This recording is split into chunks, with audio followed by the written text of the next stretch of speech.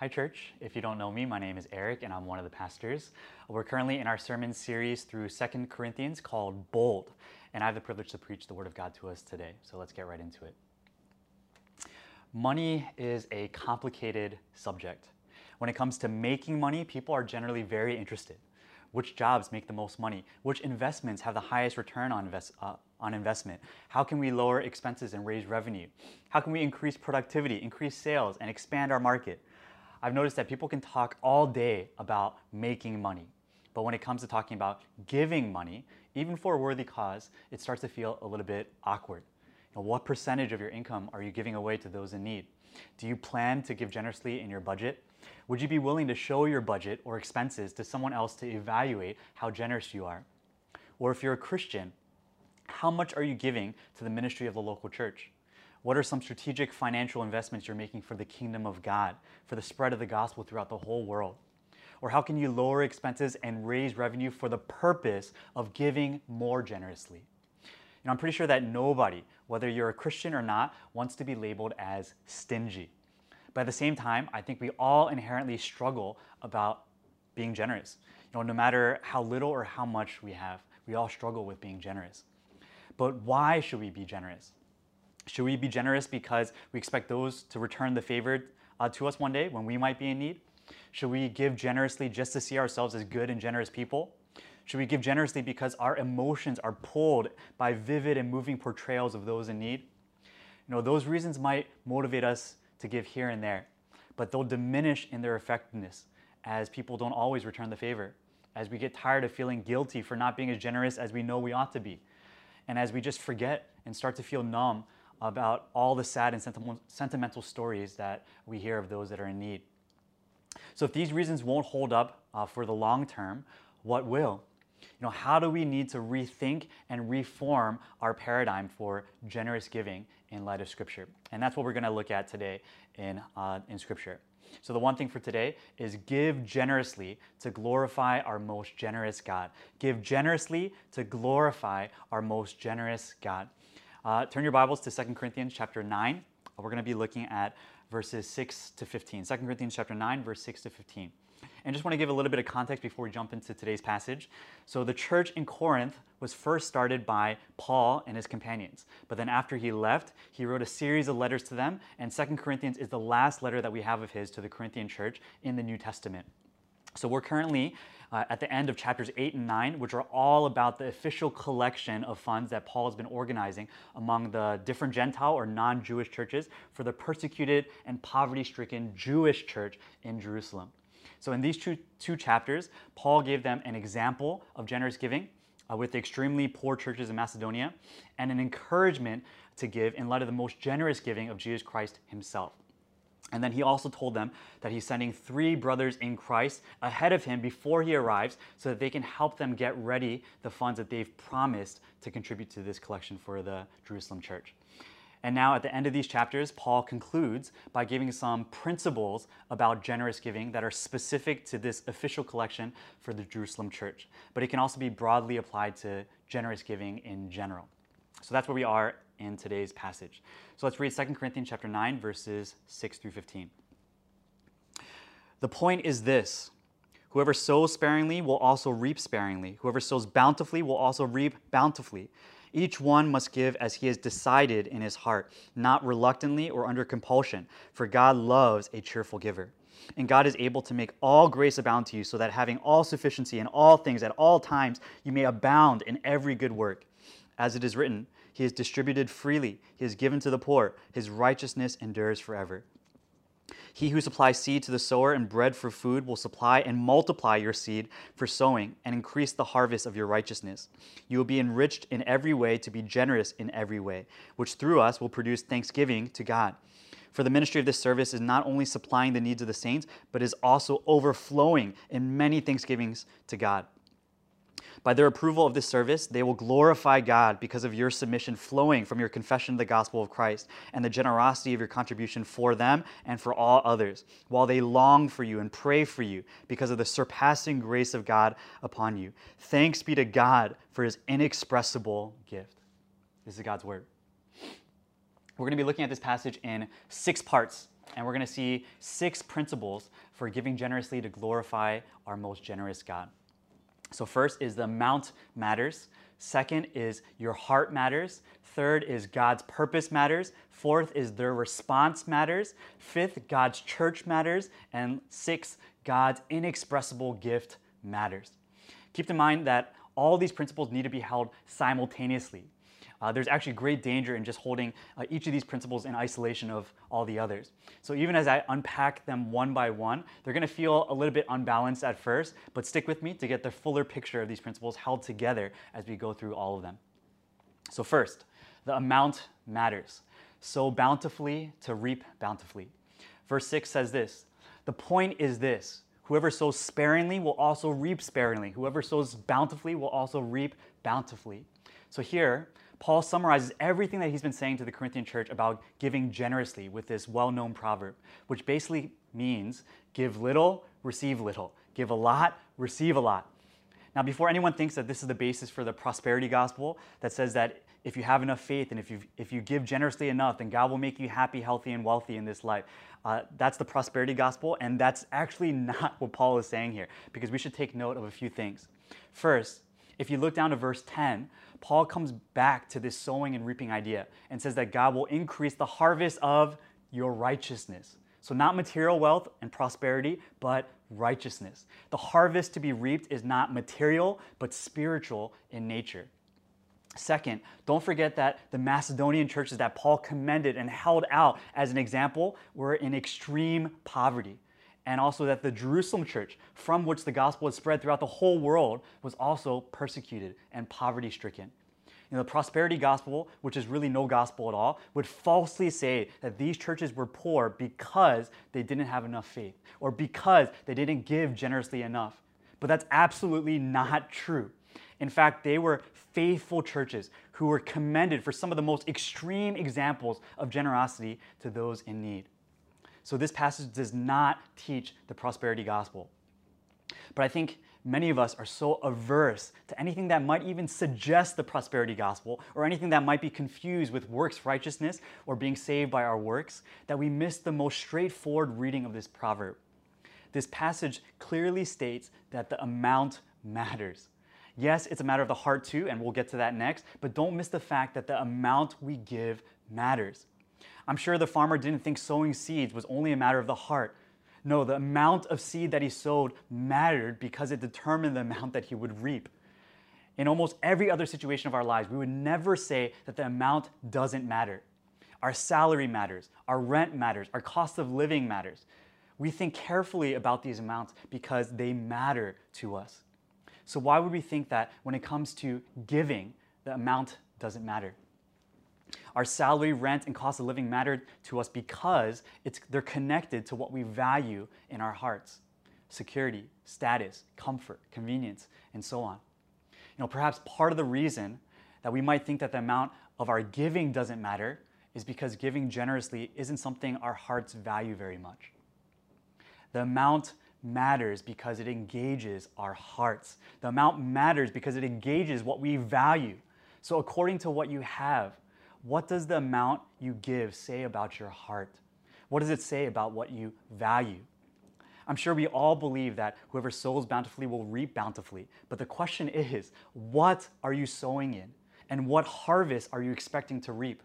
The amounts don't lie. What we sow in and how much we sow in those areas reveal our heart. So first, the amount matters. So sow bountifully to reap bountifully. And then second, your heart matters. Give thoughtfully and cheerfully. Verse 7 says this, "Each one must give as he has decided in his heart, not reluctantly or under compulsion, for God loves a cheerful giver." To come to a decision in your heart requires some thought. Earlier regarding the collection for the Jerusalem church, this is what Paul wrote to the Corinthian church in 1 Corinthians chapter 16, verses 1 to 2. "Now about the collection for the Lord's people, do what I told the Galatian churches to do. On the first day of every week, each one of you should set aside a sum of money in keeping with your income, saving it up so that when I come, no collections will have to be made." So they were to think ahead of time and decide a certain sum of money to set aside every week that was proportionate to their income. This was a thoughtful, deliberate, consistent, proportionate kind of giving. And that's the kind of giving we should aspire to as well. And notice in verse 7 that this thoughtful planning is happening in our heart. And so Paul goes on to contrast the kind of heart we should not give out of and the kind of heart we should give out of. We should not give reluctantly, which literally means from pain or grief, meaning that it saddens us to give because we think about it in terms of loss rather than gain. And we should not give under compulsion, meaning that we feel forced to give rather than wanting to give freely of our own accord. Rather, we should give cheerfully because God loves a cheerful giver. Let me ask you a question. What kind of heart do you give out of when you pay your taxes? My guess is that when it comes to paying taxes, you probably give reluctantly and under compulsion. It causes you pain or sorrow because you think of it as a loss rather than a gain. And you feel forced because you fear the punishment that the government will enforce if you don't pay your taxes. Now, is that your heart when it comes to giving generously in other areas? Do you feel that giving tithes and offerings to the ministry of the local church is a kind of religious tax, a regular loss you need to incur as a Christian that feels more forced than voluntary? Do you feel that giving to those in need, to missional initiatives, to the work of missions are all just taxes you need to pay as a Christian? It's been said that service to others is the rent you pay for your room here on earth. And that sounds really nice, but if that's really the case, then all generous giving and service are simply paying rent, paying taxes, paying fees that will inevitably be given reluctantly and under compulsion. And if we really think about it, I don't think that we can say that that's commendable at all. Giving generously should not be a tax or a fee, but especially for believers, giving generously should be a joy. A joy. The heart matters. God is not only concerned with the act of giving, but He cares about the heart of our giving. God wants us to give cheerfully. In fact, God loves it when we give cheerfully. Of course, it's true that God loves you regardless if you give or not, but God is particularly pleased by you when you give generously because it's an act of faith, which becomes clear in the next point. So the heart matters. Give thoughtfully and cheerfully. And third, God's purpose matters. God gives generously, so you will give generously. Just look at all the superlatives in verse 8. And God is able to make all grace abound to you, so that having all sufficiency in all things at all times, you may abound in every good work. In other words, God is able to give you everything necessary in all things at all times to meet your own needs and to give generously to others. There is never a time when you cannot be generous.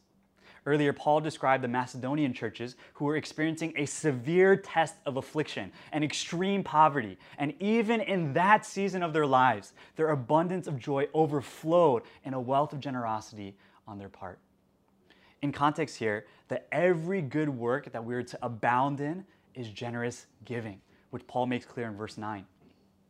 And so God is pleased with us when we give generously because it is an act of faith. We believe that God really is able to give us everything necessary in all things at all times to meet our needs and to give generously to others. Verse 9 then says this, as it is written, He has distributed freely, He has given to the poor, His righteousness endures forever. Here Paul quotes Psalm 112, which describes the blessings of a righteous man. And the image of sowing and reaping comes up again as the righteous man is pictured like the farmer distributing or scattering seeds freely to the poor. When it says his righteousness endures forever, that doesn't mean that the man is righteous because he gives freely to the poor. Rather, because he is righteous, he gives freely to the poor. His giving freely to the poor evidences that he is a righteous man. But even that righteousness isn't his own. For the beginning of Psalm 112 begins not praise the righteous man, but it says praise the Lord. God is to be praised because the man's righteousness didn't originate in himself, but in God. So the righteousness that endures forever is God's righteousness that is reflected in this righteous man giving freely to the poor. And verse 10 puts everything together. He who supplies seed to the sower and bread for food will supply and multiply your seed for sowing and increase the harvest of your righteousness. So earlier, it was said, whoever sows bountifully will also reap bountifully. But now, we see that even the seed that is sown is not from the sower, but it's from God. And because the seed is supplied and multiplied from God, God is the one who ultimately gets to decide how the seed should be used. And He has given us our seed, our resources, for the purpose of increasing the harvest of our righteousness. And again, that's actually God's righteousness given to us that we reflect in giving generously to others in need. God gives generously, so you will give generously. And notice, God is not only able to supply, but also multiply your seed for sowing. If you're faithful to give generously with the amount that He's given you now, God will likely give you more to give generously for His purposes. And again, please don't mistake this with the prosperity gospel. God will multiply your seed not for your own benefit, but so that you will give more generously to others. The prosperity gospel is self-centered and teaches you to give to get. But the true gospel is Christ-centered and others-oriented, teaching you to die to give, and that it is more blessed to give than to receive. This is not the prosperity gospel, but this is simply the principle that if you are faithful with little, you will be entrusted with more. God loves a cheerful giver, and God loves to give more to a cheerful giver so that He will cheerfully give more towards God's purposes. So God owns everything, He supplies everything, and He alone has the right to determine how what He's given to you should be used. And if you think about it, financial stewardship is temporary by nature.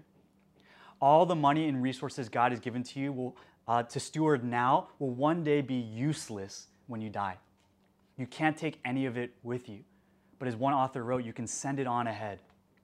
And that's what God calls us to do. Jesus says in Matthew chapter 6, verses 19 to 21 this: "Do not lay up for yourselves treasures on earth, where moth and rust destroy, and where thieves break in and steal. But lay up for yourselves treasures in heaven, where neither moth nor rust destroys, and where thieves do not break in and steal. For where your treasure is, there your heart will be also." Each of us will one day stand before God to give an account for our lives. And Jesus tells different parables to describe how one day our Master will return and we will each have to give an account for how we use the resources that He's given to us to steward. So will you be found faithful, using the money and resources that He's given you for His purposes? You know, this principle is both true on an individual level and a corporate level. As a church, we are also accountable to God for how we use the resources that He's entrusted to us. You can think of our church budget as kind of a spiritual mutual fund. You know, members of our church faithfully give a portion of their income week after week, and we as a church look for the best ways to invest that money for God's kingdom that contribute to the mission that He's given every church to go and make disciples of all nations, gathering them into local churches through baptism and teaching them to obey everything Jesus has commanded. And so, our church gives generously towards those who labor in preaching and teaching so the church is well fed and equipped with God's word. We give generously to those to help those both inside and outside our church through financial benevolence. We give generously to support impactful and disciple-bearing missional initiatives. We give generously to support missionaries, and especially the BDH team that we just commissioned today, who are doing gospel work among the unreached. And in the future, we want to give generously to more churches being planted and revitalized so that there would be more healthy gospel witnesses in our city and around the world. You know, as a church, we're called to think about that day when each of our members will stand before God to give an account for how they use their God-given resources. And just like what they would expect from any mutual fund they've committed to or they've contributed to, they will expect to see a heavenly return on their earthly investment as they faithfully gave to the spiritual mutual fund of the local church. And so as a church, we also are called to steward the generous giving of God's people, to generously invest in God's kingdom according to God's purpose. So God's purpose matters. God gives generously, so you will give generously. And fourth, their response matters. God deserves the thanks and glory for our generous giving. Verses 11 and 13 say this: "You will be enriched in every way to be generous in every way, which through us will produce thanksgiving to God. For the ministry of this service is not only supplying the needs of the saints, but is also overflowing in many thanksgivings to God. By their approval of this service, they will glorify God because of your submission that comes from your confession of the gospel of Christ and the generosity of your contribution for them and for all others. So Paul repeats the same principle that we just unpacked. You will be enriched in every way to be generous in every way. But then he applies it to their specific context. So through the generous giving of the Corinthian church and the other Gentile churches, the financial needs of the Jerusalem church will be supplied. But that's really not the focus here. The focus is on the response of the Jerusalem church when they receive the funds from them. The generous giving towards the Jerusalem church will produce thanksgiving to God, overflowing in many thanksgivings to God, and they will glorify God. So why would the response be directed to God rather than the Corinthians or any of the other Gentile churches? Verse 13 says, they will glorify God because of your submission that comes from your confession of the gospel of Christ and the generosity of your contribution for them and for all others. In other words, the generosity of the Corinthians didn't originate with the Corinthians, but in God and His gospel. When the Corinthians first confessed genuine faith in the gospel of Christ, God had transformed them from the inside out so that they became generous people. And so this act of generosity was simply in accord with who God transformed them to be through the gospel of Jesus Christ. That's why the Jerusalem church will glorify God not only for their generosity for them, but also for all others, because they know that this generosity was not just a one-time act. The gospel has forever changed them into generous people. And so they're confident that the Corinthian believers will continue to show generosity to all others long after this. Now, last week, we defined God's glory as the outward or visible manifestation of who God is. God's glory is the outward or visible manifestation of who God is. And so to glorify God then is to live in such a way that manifests or makes visible who God truly is. So when we give generously, it shows that our God is generous. But when we're stingy, it shows that our God is stingy, which is a lie. How we give not only reveals what we believe about God, but it also manifests or makes visible to others who our God is, regardless of whether that's true or not. As believers, we glorify God then by showing the truth of who God is through our generous giving. And others will glorify God as they see and experience the truth about who God is through our generous giving. This is actually one of the primary motivations of our church's benevolence fund. Yes, we want to help meet the felt needs of others through financial assistance, and we've been doing that. But we always explain the motivation behind our church wanting to help, that we give because Christ has given to us. With the complexity of some of the benevolence cases and the time that passes from the beginning to the end of each case, it's easy to forget who the generous giving all stems from. So we do our best to keep God at the forefront so that He gets all the thanks and glory from those who are helped. So whenever you give generously to others, keep God in the forefront of your minds as well. Show others the truth of who God is. And think about God receiving worship and thanks and glory from those who are helped by your giving. And do your best to point them to the gospel of Christ that's transformed you and is motivating you to give even in the first place. For from God, for from Him and through Him and to Him are all things. To Him be glory forever. Amen. So the response matters. God deserves the thanks and glory for our generous giving. And fifth, God's church matters. Generous giving strengthens the affection and unity of God's people. Verse 14 says this, while they long for you and pray for you because of the surpassing grace of God upon you. Paul says that after receiving the collection of funds, the Jewish church in Jerusalem will long for and pray for the Gentile churches. To really understand how profound this would have been, we need to understand that Jews and Gentiles, or Gentiles means non-Jews, they were hostile towards one another in the first century. Throughout the Old Testament, we see Gentiles were the pagan conquerors and oppressors of the Jewish people. So even when the Gentiles wanted to come and worship the one true God of Israel, The Jews essentially tried to turn them away by disrespecting and desecrating their area of worship in the temple with animals, merchants, and money changers. They were hostile towards one another. They did not like each other. The Jews and Gentiles had historical baggage, ethnic prejudice, religious hostilities, and cultural separations. It seemed like nothing in this world could have brought them together. But then Christ came and he changed everything. Through the cross of Jesus Christ, Jews and Gentiles now become one. Peace is made, reconciliation is brought about, hostility is killed, and they are now one new man, or one new humanity, as Ephesians 2 would say. And then look at the reason given in verse 14 for the Jerusalem church longing for and praying for their Gentile brothers and sisters in Christ. It's because of the surpassing grace of God upon them. They knew that these Gentiles in their natural selves would never have given so generously to Jews. But they knew it had to be the work of the surpassing grace of God in them. And at the same time, the Jews knew that in their natural selves, they would never have longed for and prayed for these Gentiles. And so they knew it had to be the work of the surpassing grace of God in them as well. The gospel broke down the wall of hostility between Jews and Gentiles. And this wasn't just conceptual, but this was tangible. For us, if we say we believe that the gospel breaks down these walls of hostility and breeds affection and unity among God's people, then it has to be expressed tangibly. And that begins with the local church, in the local church. Yes, we give generously to one another in need, but the principle is so much more fundamental than just giving generously to one another. Our church values being transcultural. That is, to make the decision to go through discomforts and difficulties in order to develop understanding and delight in people from a different culture.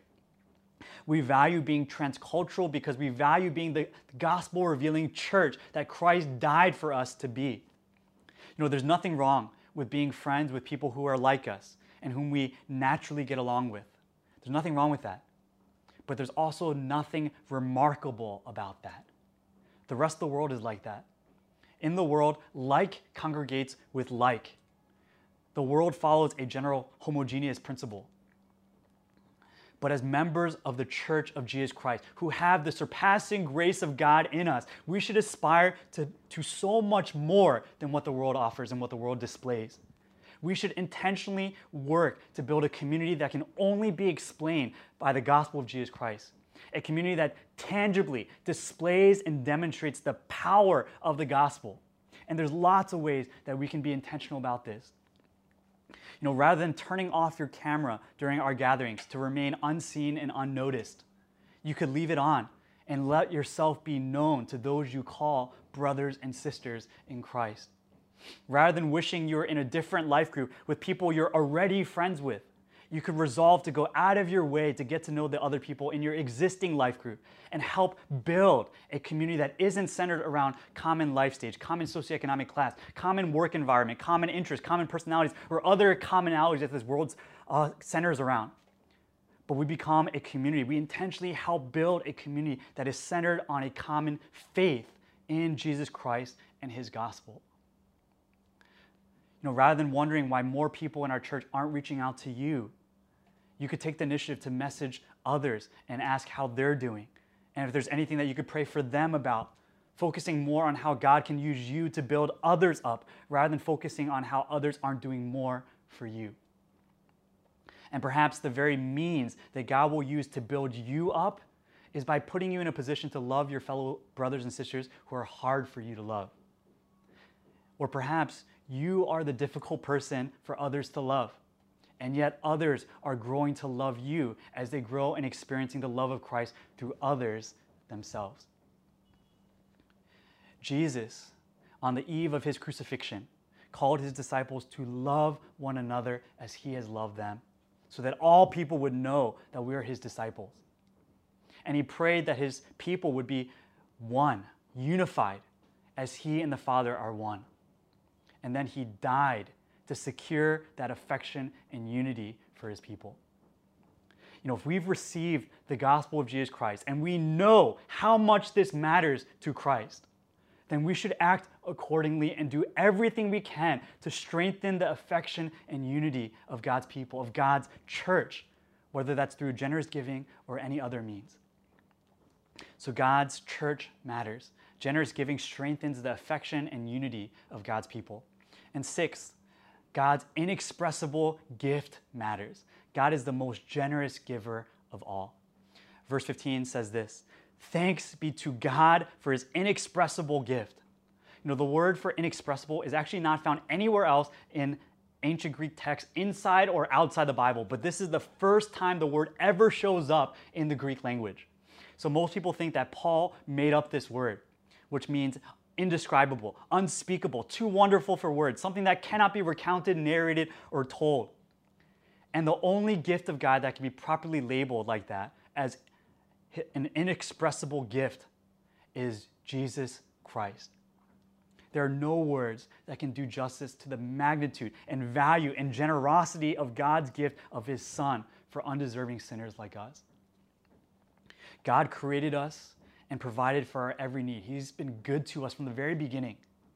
And yet we have rebelled against him, rejected him as God, and we rightly deserve his judgment.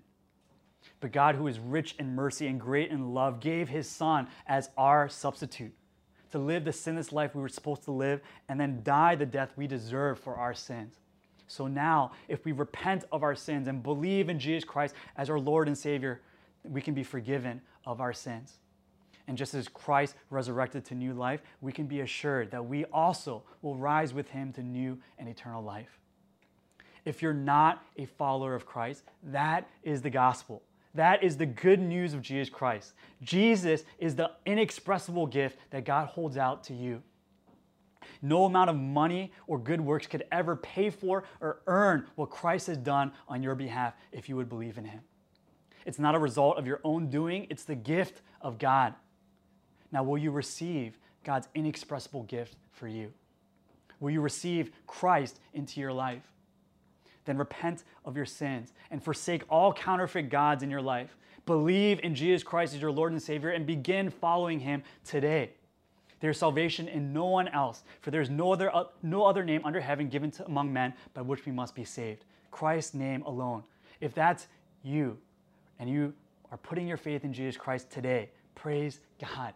Tell someone afterwards. Join the Zoom prayer room with one of the pastors afterwards, and we'd love to confirm your faith and help you with some next steps in your fellowship of Christ. Now, if you're already a follower of Christ, then we also need to repent for how we haven't given generously towards others in a way that shows that we've received this inexpressible gift from God. We need to repent of that. And then we need to reflect on and treasure again this inexpressible gift that God has given us in Christ. And I'd recommend reading and praying verse by verse through Ephesians chapter 1, verses 3 to 14, which just oozes with praise and thanksgiving for every spiritual blessing we have in Christ, and just soak in what Christ has done for you. I'd also recommend reading and discussing with others a book called A Gospel Primer for Christians by Milton Vincent. It's 31 short devotionals that help you to better understand and apply the gospel of Jesus Christ in your life. Just talk to any of our leaders and they can share with you an excerpt from that book. So here, as Paul has been thinking about the giving of the Corinthians to the Jerusalem church, how the Jerusalem church is going to respond in thanking and glorifying God, and then all the unifying effects it will have on God's larger church. As he's thinking about all of that, he cannot help but to break out in his own spontaneous personal praise and thanksgiving to God for his inexpressible gift. Paul recognized, and we also should recognize, that in all of our generous giving, we can never outgive God. We can never outgive God. He is the most generous giver of all. He who did not spare his own Son, but gave him up for us all, how will he not also with him graciously give us all things? Of all the principles of generous giving, this is the primary and foundational principle. If there's any principle that you're going to hold in isolation, this is going to be the one. Because if you get this, you will get everything else. If you don't get this, you get none of the rest. This is what motivates and enables every other principle about generous giving. You cannot consistently do principles 1 through 5 unless you get principle 6. This is the driving force for everything we've talked about. if you treasure the inexpressible gift that God has given you in Christ, then the amount you give will reflect that. The heart you give out of will reflect that. Who and what you give to will reflect that. Others' response to your giving will reflect that. And the affections and unity of God's church will reflect that. And so after spending 2 chapters writing to the Corinthians on the collection for the Jerusalem church, Paul concludes and climaxes here. He ends where he began in chapter 8 with the grace of God, the gift of Christ given to his people. And Paul himself now does what he's been writing about and what he longs for all the churches to do. He ends with worship. And so having unpacked all these principles of generous giving, may that be where we end as well, in worship of our God for his inexpressible gift, and giving thanks and glory to our most generous God. So once again, the one thing is give generously to glorify our most generous God. Give generously to glorify our most generous God. Here's life application. First, reflect on the foundational principle that God is the most generous giver of all in giving Jesus Christ as his inexpressible gift. And just a couple suggestions on how to go about that. First, read and pray through Ephesians chapter 1, verses 3 to 14. Verse by verse, slowly. Read a verse, pray everything that comes to mind. Read the next verse, pray everything that comes to mind. And the second thing is read and discuss a gospel primer for Christians by Milton Vincent. And the excerpt is made available by our leaders. Just ask them for it. Second life application is who or what can you give generously to this week? Maybe it's someone that God has been placing in your heart for a while now. Maybe it's to the ministry of the local church. Maybe it's to a certain missional initiative. Maybe it's to the BDH team. Whatever it is, according to what you have and what you've decided in your own heart, give thoughtfully and cheerfully to the thanks and glory of God who has so generously given to us in Christ and in all that we have. And again, I know that when it comes to talking about giving money, we probably all feel a little bit uncomfortable. But as we've been going through this passage in 2 Corinthians, can we all just agree to talk about this with one another? Let's agree to talk about this sermon, what God has been saying in his word here in 2 Corinthians. Can we agree to talk about it with one another? Maybe it's right after Sunday celebration in breakout rooms. Maybe it's with your spouse or your life group sometime this week. Or maybe it's just in the midst of your everyday relationships with one another in our church or with someone else. Whenever it is, let's agree to be intentional about talking about God's word and acting on it together. So as a church, in light of the inexpressible gift we've been given in Christ, let's give generously to glorify our most generous God. Let's take some time now to respond to God's word.